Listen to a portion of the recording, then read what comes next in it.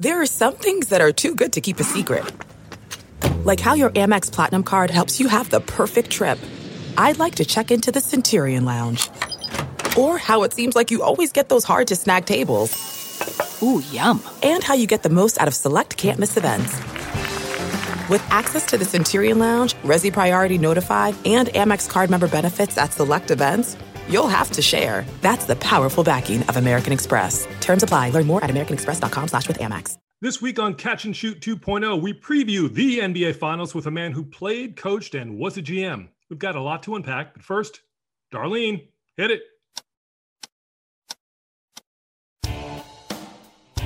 Catch and Shoot 2.0 is a presentation of Pure Hoops Media. Catch and Shoot 2.0 goes well with both red and white and is perfect with the workout of your choice.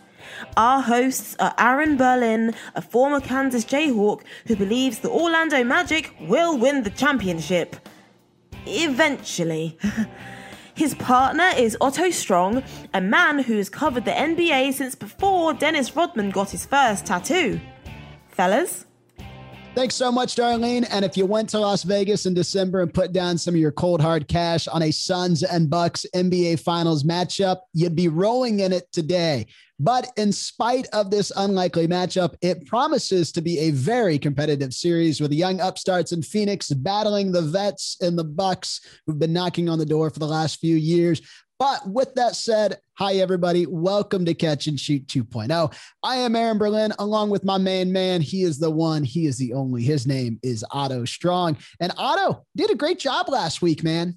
Appreciate you filling in. I'm a utility player. You know, I'm the sixth man off the benches. I'm whatever is needed in whatever hour you need. So that's my contribution to society. Well, you did a great job as I was sitting on my couch with, an ice pack on my head. Not really able to speak because allergies got me good and they still have me a little bit. So like if I sound more nasally than normal, I already have a nasally voice, but if I sound more nasally than normal, that's why. So, still dealing with a little bit of a cold, but we're going to talk to Dave Wohl coming up here in probably about 2 minutes. But before we get to Dave, how good were those conference finals matchups? I mean, we were worried that we might have one on the brink of this show coming up, but how about the Bucks, man? Taking care of business. I like the fact, I've said this before, if you tell me no LeBron, no Steph, no KD in the conference finals, I was, I'd be a bit concerned, but honestly, the way it played out, I'm not exactly hating life. I mean, I thought there were good series. I don't think anybody, I think we kind of presumed Phoenix and Milwaukee would emerge, but it was competitive. The injuries were unfortunate, but and I'm going to miss that damn screeching hawk. I'm not telling you. It was annoying, but then it kind of grew on me. The caca, whatever that thing is. Oh my God. Well, don't worry. It's probably going to be back next year because of the way the Hawks are playing, man. That team reminds me a lot of this Suns team. We didn't spend a lot of this. We've already taped this interview with Dave, but we didn't spend a lot of this talking about it. Who would have thought the Suns last year when they had that 8-0 run in the bubble and everybody's like, whoa, they came to play in this bubble. They're not going to make the playoffs, but like, respect to the Suns, right? That's a team that carried it over all the way into this year, now riding it into the NBA Finals. Yeah, and if I'm not mistaken, it's one Dame Lillard 3 that put Portland in and kept Phoenix out. So who knows what would have happened if that went down. But I'm excited for the finals. I'm excited to talk about what's coming up and all things NBA.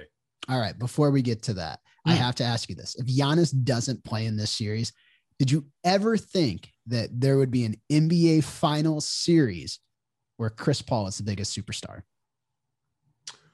Ooh, I mean, look, unfortunately, I think Chris Paul is a hell of a player, but based on the run that he's had the last couple of years, I did not think that this day was ever going to come. But we'll see. I mean, one Devin Booker may have something to say about the biggest star in the finals, but I feel where you're going. I'm feeling a D Booker 60-point game. I think it's coming. I think it's going to happen. And I'd be okay if like CP3 that same game had like a 30-point game. Is like, you know what? This kid can shoot. But all right, let's welcome the one and only. His name is Dave Wohl. Joining Otto and myself this week is our colleague. He is the one and only. He is Dave Wohl, host of Dave's Front Office podcast here at Pure Hoops Media. Dave is also a former player for 5 NBA franchises, an assistant coach with the Showtime Lakers and others, the head coach of the New Jersey Nets, and the general manager of the Los Angeles Clippers. But most importantly, he is a friend of the show. Dave, how's it going, my man? Pretty good, guys. Thanks for inviting me. Did you think... Well, no, go ahead. Al. Hey, no problem. Well, we have had so much to talk about. There is so much to talk about. So we're just going to jump right in with the finals matchup, which, of course, is Phoenix Suns, Milwaukee Bucks, just like we all drew it up in the preseason, right? So those were my picks. Yeah, right. So, I think one of the things that we definitely want to hit on before we, go too far is talk about injuries, because injuries have been the theme of the playoffs, and we see that, at least as far as the Bucks are concerned, will Giannis be healthy? Will he play? Chris Paul, not an injury so much. He missed a couple of games with the COVID protocol. But how do you see the injury factor, if you want to take a look back at the playoffs to this point, or if you want to talk about the finals and how you think it might affect what we're going to see in the next couple of weeks? Well, I think the injuries have been really important. I mean, just even go back, look at the Clippers. Kawhi is out. I think obviously if Kawhi had been playing, perhaps it's, the Clippers playing Milwaukee. I think the injuries have been a big factor. If you look at the Lakers, without AD, without LeBron, their bench wasn't strong enough to get into the playoffs deep. I think the injuries have been a major factor for elite players this year. And I think going into this matchup, I think depending on how severe Giannis's injury is he going to play from the start, starting with game one? Is he only 80%, 75%? What can he do? Can he really just run straight up and down? If he has to go side to side a little bit, is that going to, hurt the knee more? So I think it's a major factor for Milwaukee. And until we actually see what he's going to be able to do in game one, I don't know how you can really judge how it's going to affect them. If he can't play at all, it's going to be a major loss for them. Mm-hmm. And so therefore, would you say that Monty has the advantage, Monty Williams being the Suns coach? Yeah, I do. I just think they're healthier. Chris had I read somewhere he had some ligaments in his hand that were strained or something, but it didn't seem to bother him in that last game. Maybe he should keep straining them when he throws in 31. But yeah, I think if you're healthy at this time, it allows the coach to play the lineups he wants, to use the rotations he's been using as he goes in the game. If Giannis can't play, Bud's got to really look at his lineups. He's got to figure out different rotations because you're taking Giannis's scoring, his ability to get to the free throw line, his ability to get to defend or get to the rim. So I think it's a major factor in how this series is going to move forward. Yeah, Dave, and this Milwaukee Bucks team is a team that loves to play that pick and roll, and we saw it a lot in Game 6. Specifically with Brook Lopez. How difficult does that become to play that same style against this Phoenix Suns team? I mean, Phoenix has so many interchangeable guards that they can run at the top of that it makes it much harder for them to defend. But when you think about what Bud has to do with the challenges of running that pick and roll, if he doesn't have Giannis, how difficult does that become? Yeah, it's going to be difficult. And what we might see is, if Giannis can't play or he's really limited, they may put Lopez down on the box and start to go into Lopez. And now Monty's forced, do I play Ayton on Lopez? Do I get in foul trouble? Because if I'm Lopez, I'm going right at Ayton and try and get a couple fouls on him, because he's so important, along with Booker and CP, I think, to their success, not only as a guy who rolls and gets lobs and everything, but rebounding and things like that. So it may cause some problems for Phoenix if Bud decides, hey, I don't have Giannis. He's not going to be handling the ball as much. I'm going to go to Brook. I'm going to run pick and rolls with Drew or with Middleton a little bit and some of the other players. But I'm going to see if I can get Ayton in foul trouble. And Monty, I don't think, wants to bring in Saric early to play Lopez and maybe use the fouls there. Because if you look back at the Clippers series, I think Cousins scored, I could be off by a point or two. He had 38 points in a total of 38 minutes. And a lot of those were against Saric. And Lopez is a better low post player than Cousins at this stage of his career because of Cousins' injuries. So it's going to be interesting how Bud, depending on Giannis's availability and is he 100%, 80%, how he can play offensively and what Bud does if he's not at full strength. So if he is healthy and he does play, do you expect them to really go down to them heavy into the paint, both Lopez and Giannis? Or do you expect him to change things up? Well, I think it's hard to have both those guys playing in the paint, like on opposite sides of the paint. I think they'll still feature Giannis up top, trying to go one-on-one. It'll be more if you're Bud thinking, okay, who's going, if I'm putting Lopez down rather than the guy who usually pick and pops, or I'm going to put him in pick and rolls and let Lopez roll, Monty's got to figure out, how do I keep Ayton out of foul trouble if they're going in right away? Or do I double Lopez and do I open up some other things just to try and make sure Ayton doesn't pick up a couple fouls? I think the strength side of things is Lopez. People forget Lopez was a terrific low post offensive player early in his career. And he was a handful for everybody. Big size, strong, got a little hook, got some other stuff. So I'm anxious to kind of see how this opens up and see what Bud does, rather than playing Lopez picking and popping out on the perimeter, maybe some dives. If he goes right at him and sees what he can get out of that. Has it surprised you how much Lopez has changed his game? Hey, he went to Stanford, so I figured out. That's right. Like you have to evolve if you went to Stanford. At some point in right? his career, he figured, hey, no more passes into the post. Maybe I just have to move outside. And you got to give him credit. He went from taking, I don't know, like 1-3 a year to like 4 or 5 a game. And he shot the ball fairly well. And so he's figured out in this new kind of positioning for a big, how he can make the most of it. The thing that was hurt for a while, I think, was his ability to offensive rebound, but he still gets in there now. When he rolls to the hoop now, he's around the offensive board and he's a big body. But I give him a lot of credit for just figuring out, okay, how am I going to make myself relevant in this new analytically challenged kind of new NBA for big guys?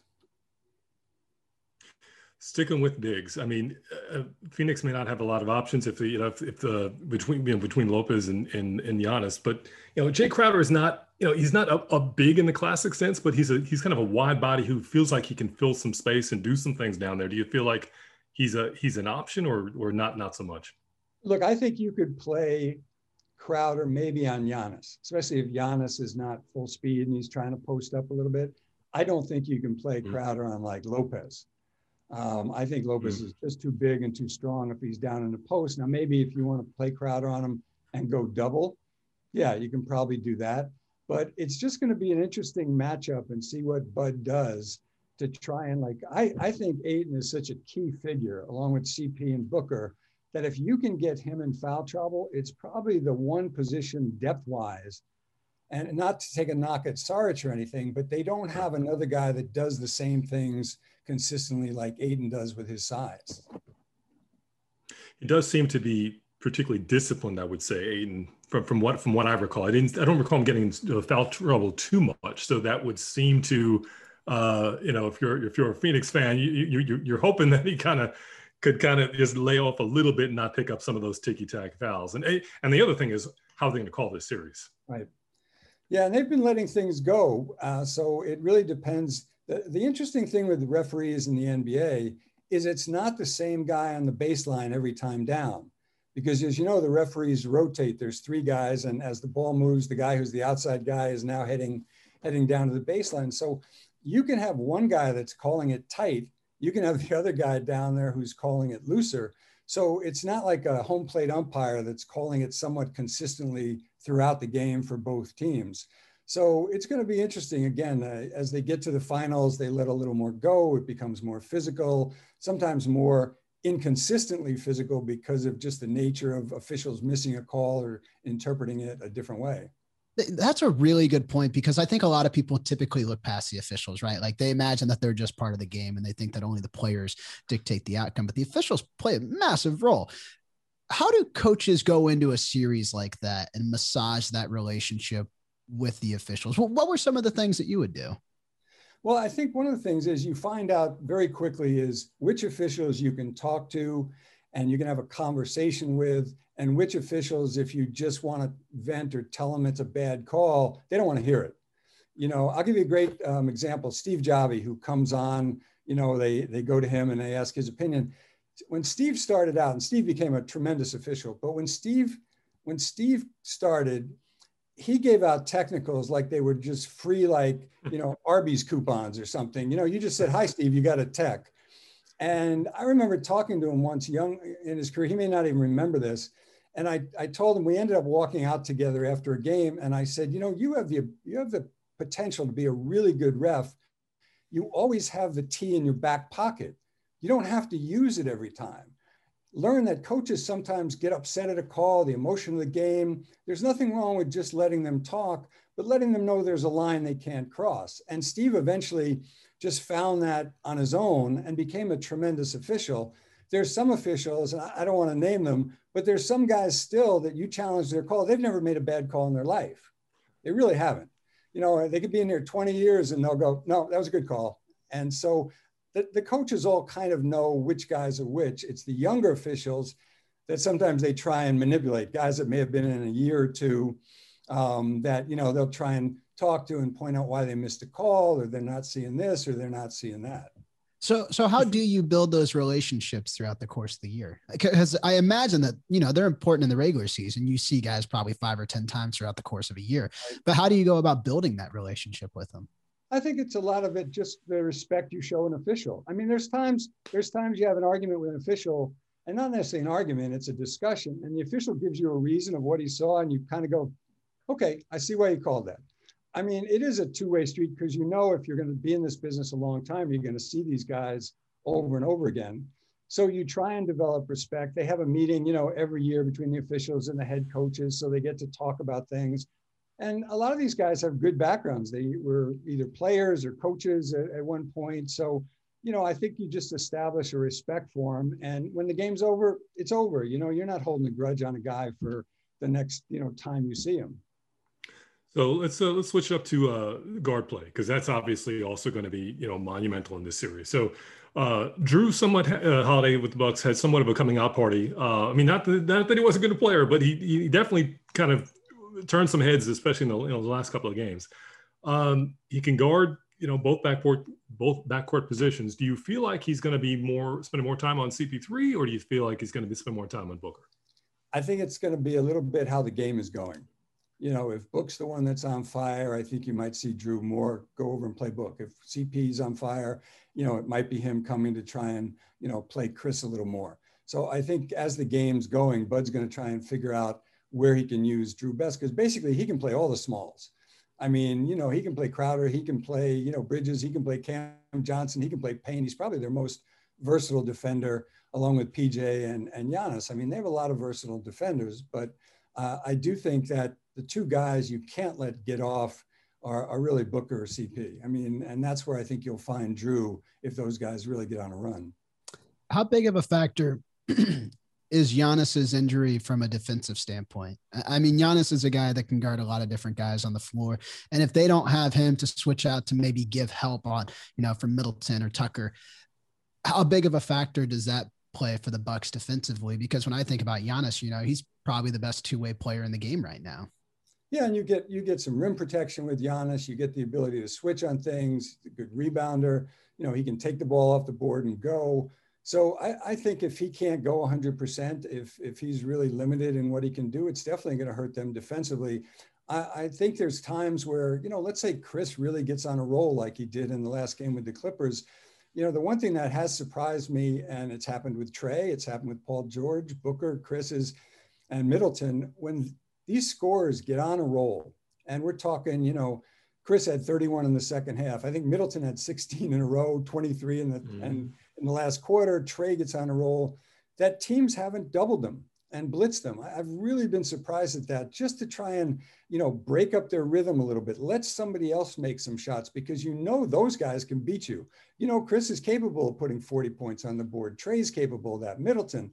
And so what we might see is a little change up. If Chris gets on a roll, coming off pick and rolls, you got to have a big, and maybe it's Giannis, maybe it's Portis, those guys that are up a little, can be up a little higher because of their speed and quickness.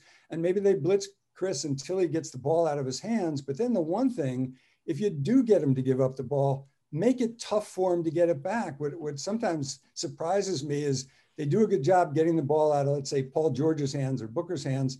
The guy drops back, they throw it right back to Booker or Paul George. And it's like, well, why did you waste the energy? Make him beat you back door. Make him get, 40 points going back door on you.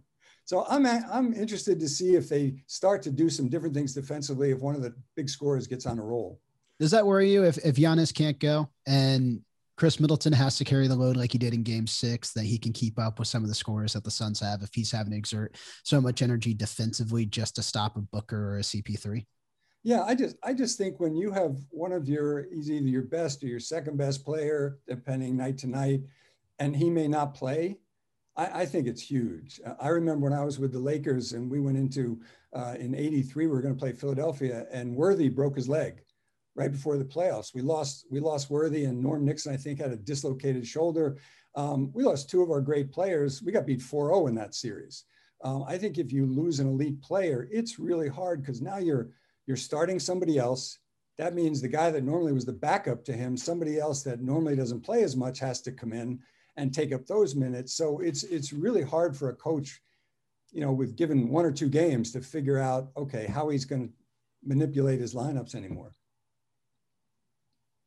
Yeah, it's a domino effect, and obviously it puts a lot of stress, a lot of strain on the coaching staff. So speaking of, which coach do you feel like, given the double teams and other situations, which coach do you feel like would be more? I mean, they're both top-notch coaches, obviously. Do you feel like one's going to be quicker to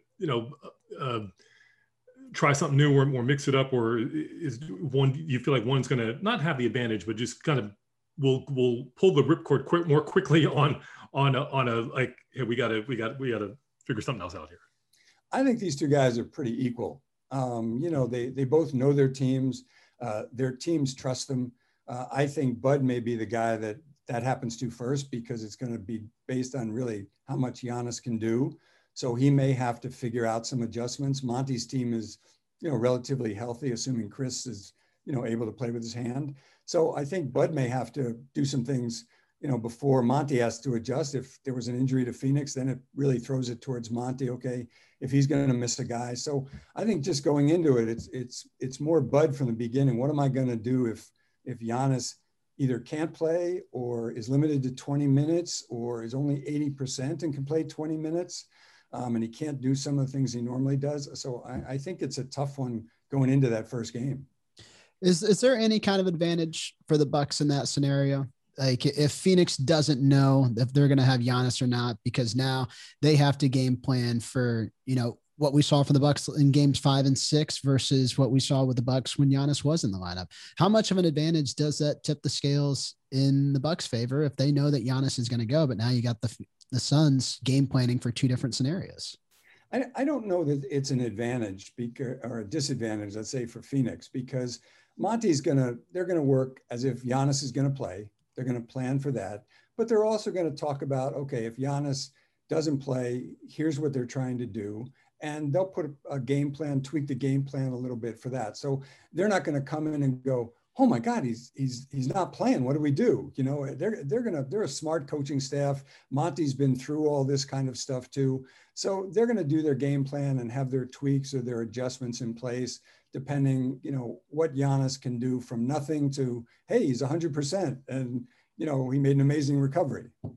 Dave, I wanted you to kind of speak to the people about the injury that Giannis has. I mean, it's not, it's one of those things where it's not something that's broken. It's not a tear, a hyperextended knee. Now, I've played ball. I've hyperextended my knee. I'm not going to say that, my hyperextended is Giannis is hyperextended, but give people an idea, if you could, about kind of the length and the severity, because it feels like we're on the cusp of people kind of wondering about, well, why isn't he playing? It's, put some ice on it, icy hot, whatever, and get back out there. So if you could shed any light on that, that'd be helpful. Yeah, when I was playing, I actually had a hyperextended knee also. It's not like if you have a pulled muscle or something where, you feel it like in a muscle. It's more when there's certain movements, and I don't know how severe Giannis's is, but the hyperextension is when you try and do certain things in movements with your leg, you'll feel pain in it. So where normally maybe you can make a cut one way or the other, depending on which knee it is, all of a sudden when you make that cut, you'll feel pain. A lot of times the pain can be behind the knee or on the side of the knee, depending how he did it. And it really just limits, I know when I had it, really limited mobility. And so it's not like, it's this searing pain when you're just sitting there. It's when you try and start to move, or when you jump and then try and land and push off, that you can feel, pain in the knee. And some part of it's, how much pain you can tolerate, but other parts it's just, you just can't move like you did. You just don't have the, whether there's some swelling in it or whatever, you just don't have the ability to move like you did. Do you feel like there's also a component where there's the mental component? Like, do you trust it? Obviously he's made improvements. We've seen today, the word is that he's making improvements, but you always wonder, maybe this is more so with other injuries, whether a player is trusting the recovery process, as they get out there. Yeah, I think they have a good training staff. I don't think it's not trusting the training staff. There's certain injuries you can play through. You sprain your wrist, they wrap it. You can play through that. You jam a finger, you can play through that. Even sometimes you get kneed or bumped or banged. You can play through things that are aches and pains. There's a difference between having an injury and just being banged up or hurt. And there's different levels of hurt, and sometimes you can push through some things. I think it's harder when it involves your legs, knees, ankles, because those are really the things you can't afford to lose advantages with during a game. You get banged in the chest or the arm, okay, you can play through that. But if you can't run like you used to run, if you can't jump, if you can't cut as quick or as hard, or, you're trying to go off the dribble, or you're trying to, the first game CP came back, all of a sudden all his jumpers were falling short. Now he didn't have a leg injury, but that's what it kind of feels like. If your legs are injured, you're not quite getting the height, you're not quite getting the same rhythm. So it's just going to be interesting to see what Giannis can do. And there hasn't been a lot of information. It's not like he's 80% back or he's 90% back. So I think everybody's just going to see in game one, what can he do? What were the things he didn't do that he's normally able to do? And I think the big thing will be, if he plays in game one, how does that affect his knee for game two? Dave, they'll condition it and everything, but it's going to take something out of him game one. Is that going to hurt him for game two? I don't know. Yeah. And you kind of wonder about the conditioning aspect of it as well. You talked about CP3, his shots falling. Part of that is because he's been on the bench. He hadn't been playing. Game action is very different than, just running through sets in your shoot around or in your practices. But also, how difficult of a decision is that for John Horst and Mike Budenholzer? Because obviously, if the medical staff gives him the okay, Giannis is going to say, I want to play. Right. But this is also a top 5 player in the league. This is a franchise icon. How difficult of a decision is this, when you were in the front office or when you were on the sidelines? How do you even make that decision if you're judging if someone's healthy, or if you see them out there 5 minutes and they just can't physically go? Yeah, I think it's going to be a collaborative decision. Now, somebody's going to have a final say on it, but they're going to rely on the medical staff, the performance staff, the trainer, who know his body. They know what, baselines he's been able to do, if they do any testing on him or anything during the rehab. And they'll come to a point where, okay, he can play, he can't hurt it anymore. Or if he does play, there's a chance he could be at further risk.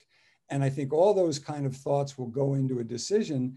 And Giannis might want to play, and they might just decide, you know what, this is too much at risk.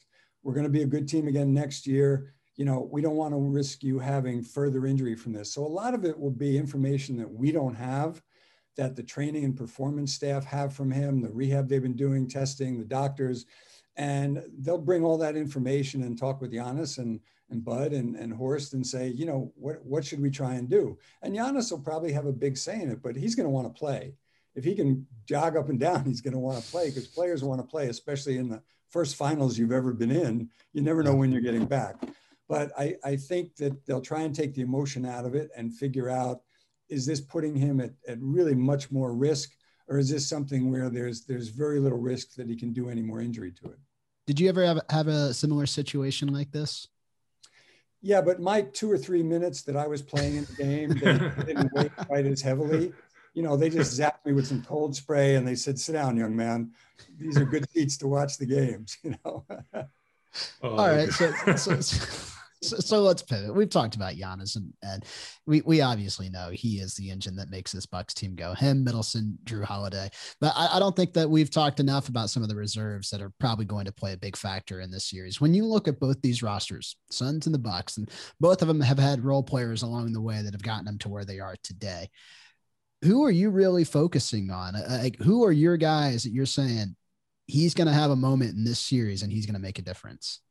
Well, I think Crowder and Bridges, certainly for Phoenix, I think when they're able to get open shots in their offense because of penetration or pace or, CPs drawing defenders and finding them, I think they really make it a tough offense to guard. They both can shoot threes. Crowder got on fire the one game. Bridges has shot threes.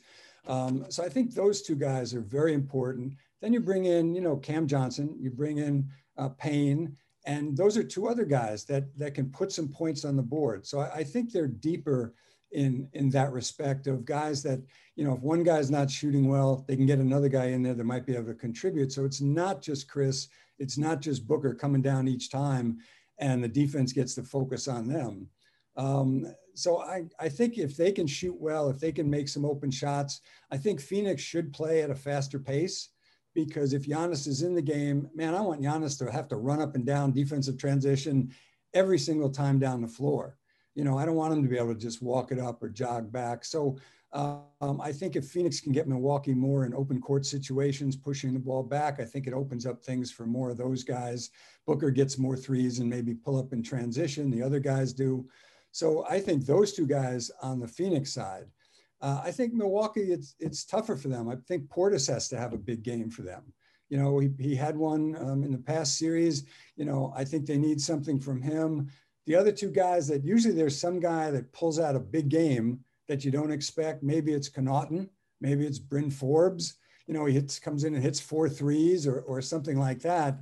But I think those guys are guys that, are not expected to win games for you. Maybe Portis is. But I think Phoenix has a bunch of guys that if they can make their usual contributions, it really helps their offense flow. Dave, one of the things about contributions that I was, look, I've talked before about how I was a Knicks fan, 94, the finals against Houston. John Starks goes, 3 for 97 from 3. And one of the things where I'm going with this is one of the things that I really liked about these two teams is they're not afraid to shoot twos. They're not afraid from there's nothing wrong with putting in a shot from the elbow. Chris Paul made his oh my God, had a tremendous series, just kind of living off that elbow shot. Devin Booker, same thing. Middleton, same thing. Do you feel like on some level there's a vindication, if you will, of you don't only need to shoot threes, you can actually step inside the line? Hey, baby, the mid-range is back. The mid-range. That's what I'm saying. That's what I'm saying. Old school. Analytics professionals everywhere are hating this podcast because they're like the 15-foot jumper is the worst shot in the world. Why would you take that? But there's an analytic exception to that. And the exception is if you shoot the mid-range jumper well, like Chris is 50%. I think a couple of the other guys, I think Booker and some of the other guys, it depends if you're, the way they do it is 10 feet to 16 feet, 16 feet to the 3. The guys that can shoot that well, they don't mind you taking 2-point shots. Look at the Clippers. Paul George will get into that mid-range. Kawhi is a mid-range shooter as much as he'll throw up a 3 now and then.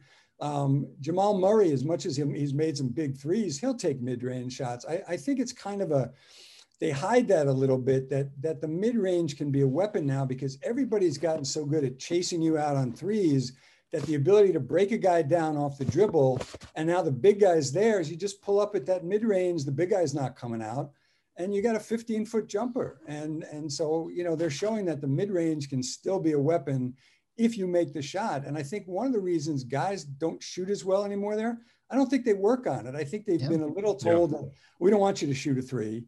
Because the worst shot is the contested 2-point shot. But if you've got a wide open, like Chris takes wide open mid-range shots, Booker takes a lot of ones that are open or contested, but he makes them. So I think that guys just don't practice that shot anymore. You guys are giving me nightmare scenarios of when I used to watch Nick Vucevic with the Magic. Every single time, catch the ball at the top of the key, and he'd take that one step inside the arc. Right. And you're like, why are you doing this? Just stay out there. Like, you're taking the worst percentage shot that you could take from two. But you're right. Like if you're working on it, and it's the same thing Otto and I were talking about last week, or maybe this was 2 weeks ago, but Kevin Durant had practiced that 3-point shot that he took at the end of game 7 numerous times. Like, he knew what spot he was going to come in. He'd come off that pick numerous times. Like, that was all a repetition move. Like, if you're not taking something that's in rhythm or that is muscle memory for you, that's when you tend to get into a little bit of a trouble spot. But, I think it would be wrong, before we get to our predictions, to not spend any time on the Hawks or the Clippers, because the run that both of those teams had to the conference finals, I think, is worthy of a decent discussion. And I do want to start with the Hawks, because for them, I think a lot of this season was just about getting to the playoffs and taking that next step with Trae Young. I don't think anybody thought that we would see Trae Young emerge the way that he has. Can you just give us a little bit on what you saw from him, his maturity in these playoffs, and what impressed you most about what he was able to do? Yeah, the thing is, he had these skills coming out of college. He had deep range. He was a terrific passer.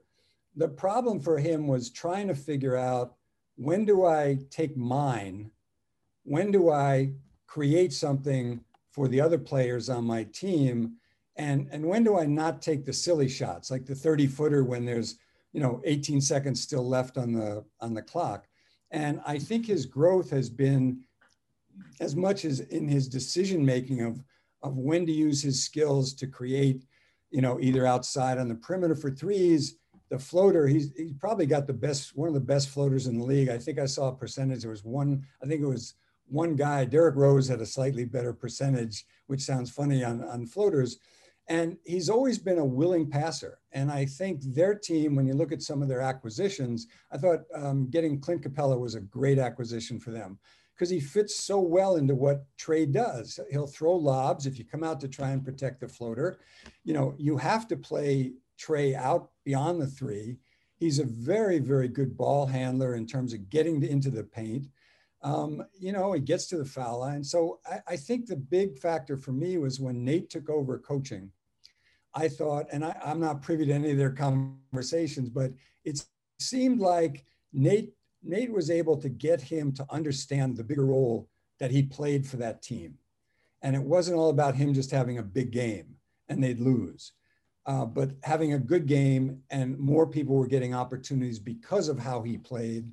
And I thought, getting him to recognize that you got to be a better defender. You got to at least put the effort in. You can't just not defend, because I can't yell at other guys for not defending and then just give you a pass kind of thing. So I think, this kid was terrific in the playoffs. And I think I talked to you guys. What I loved was his attitude.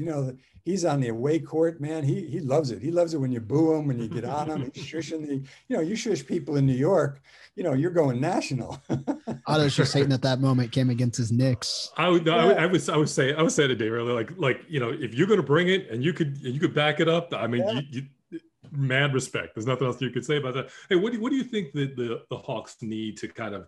I mean, we'll never know what would have happened or what could have happened had the Trae injury not happened. But what do you feel like they're missing to kind of get them to an NBA Finals? Well, I think the thing that we didn't get to see in the playoffs for them through the playoffs was DeAndre Hunter added on to that group. Another good defender who's got some versatility, guarding different positions, can shoot a three. You put him on that floor with that team, he gives them another asset there. And so the question is, now they have to internally figure out, do we have our starting five that we really like? And now do we have to elevate the next three positions coming off the bench? So we're 8 deep.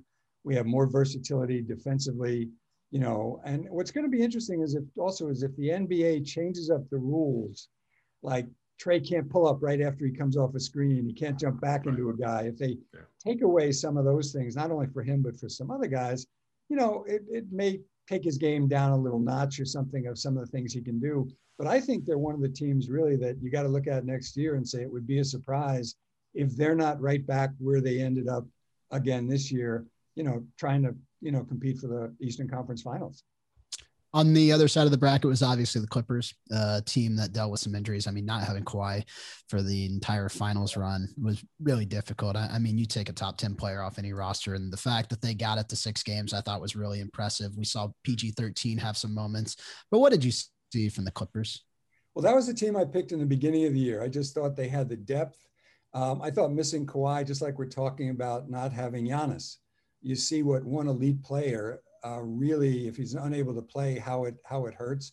I thought Ty and his staff did a fantastic job all year, but I thought they really resurrected Reggie Jackson's game, because Reggie really didn't play well last year. And I thought he was a huge reason for their success this year. Sometimes it was scoring, sometimes it was just shooting, played decent defense. Having Zubac out and Kawhi out for those, the end of that playoff series, I think really hurt them. So I think assuming Kawhi's injury is not more serious than a minor knee injury, and there's nothing more serious, it's nothing further than that, I think they've got a chance if they bring those guys back that they should be, competing again, Western Conference Finals and maybe the NBA Finals. I don't see any reason why they shouldn't be if they can stay healthy. So the end of this Clippers season, you feel, is different than the end of last Clippers season. Doc Rivers, the end of last season it seemed like, okay, the moving van was there before the team, left. At least that was the vibe that we all got. Right. But Tyronn Lue, it feels like a different vibe, even though, obviously not having Kawhi is going to be a major factor, and presumably they're going to get the pass on that. Is that kind of the view here? Yeah, I think the thing is that everybody, and I guess there were some habits that were changed. Kawhi was, commuting to practices, I guess, from down in San Diego for a while. Then he bought a place up here. I think the fact that they could actually get together as a team more, they could start to go out a little more, they could have meetings a little more. In the bubble, it was really hard to do that stuff. If you remember, even last year, 3 guys had deaths in the family. I think there were a lot of adjustments for the first time in the bubble. What is this pandemic? You had Black Lives Matters protests and platforms, going on. I thought last year might have been the hardest year ever in the NBA just because of all the adjustments. This year was no cakewalk either, because now you threw the travel in. They were still getting tested a couple times a day. I mean, these last 2 seasons have been just unbelievably hard on players. But I do think the players got another year together. And I think that's always where you can develop chemistry better. And I think they saw, hey, we really fell short this year or last year. We're going to work together to be better this year. And I thought they were. I thought they really did a nice job. And Marcus Morris had a good year. Zubac had a good year. Beverly, was hurt, and they got by a lot of injuries early in the year too. So I just see them, if they can bring Kawhi back and he's not injured, it's no ACL or something serious like that, he can come right into camp and take off. They should be a favorite, I think, to get to the finals next year. It's kind of funny how much we've talked about the bubble, and yet nobody has mentioned the 8-0 run that the Suns did last year and missing the playoffs in the bubble. I think it's safe to say that really set the tone for their campaign. They kind of felt like that they could compete with a lot of these teams. And then you bring in a player like CP3 and he has the leadership standpoint, and the Suns just took off. I mean, they've been the most consistent team all year long. And so if there is one good thing that came out of the bubble besides the Lakers championship, obviously, it's that the Suns found their mojo. Well, I think this is the perfect team for Chris Paul. And I want to tell you why.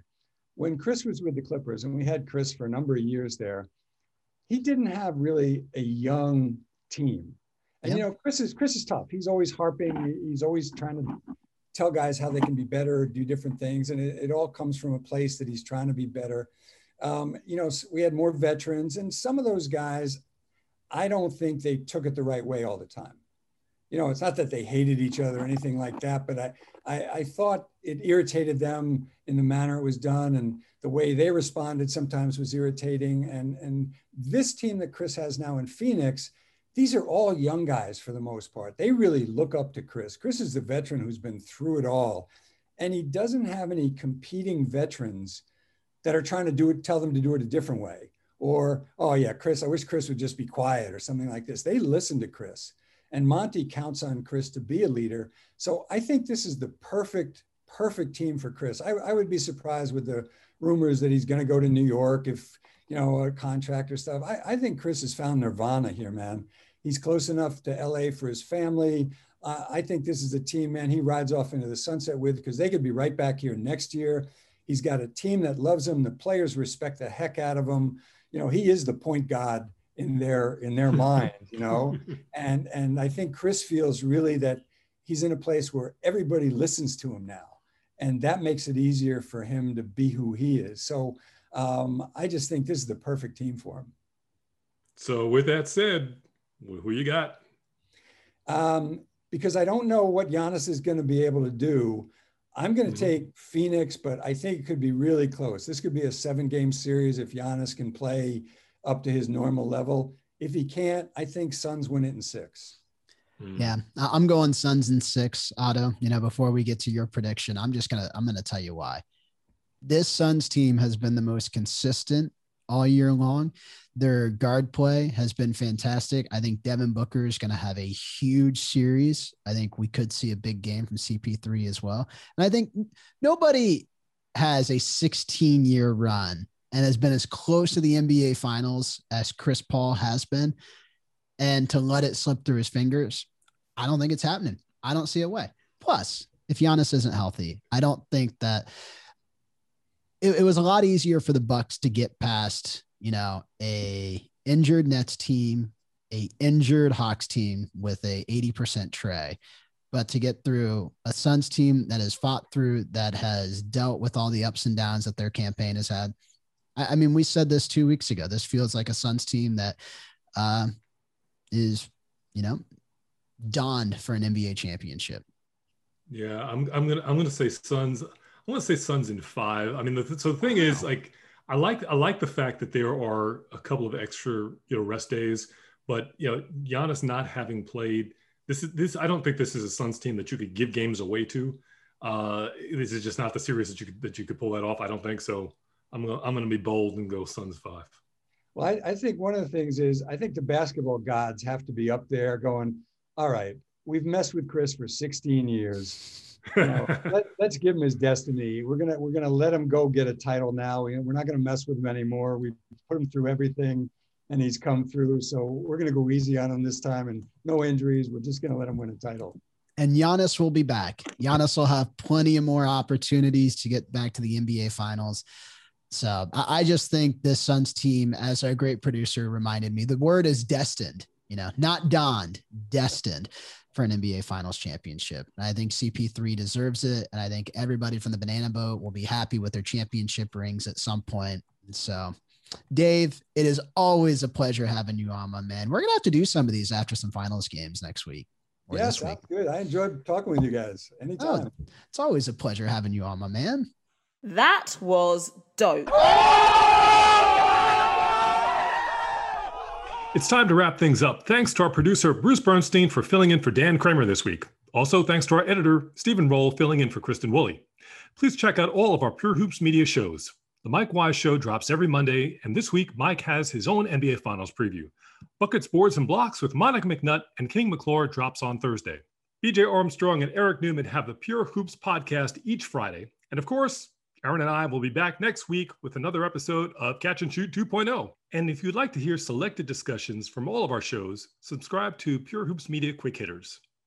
And we have many great video segments on our YouTube channel. You can go to YouTube and search Pure Hoops Media. All right, let's go. Time to stick the landing. Now that the COVID vaccines are widely available, get one. If you are one of those misguided souls who haven't gotten a vaccination, keep wearing the mask in public so you don't get Otto and me sick, because Otto and I are both fully vaxxed humans. So seriously, just go get the shot so you don't have to wear the mask. Like, if you don't want to wear the mask, just get the shot. It's one day where you might be down.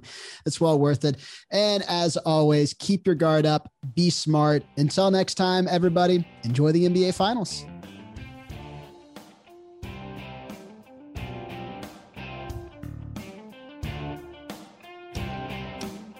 Catch Catch and Shoot 2.0 is a presentation of Pure Hoops Media.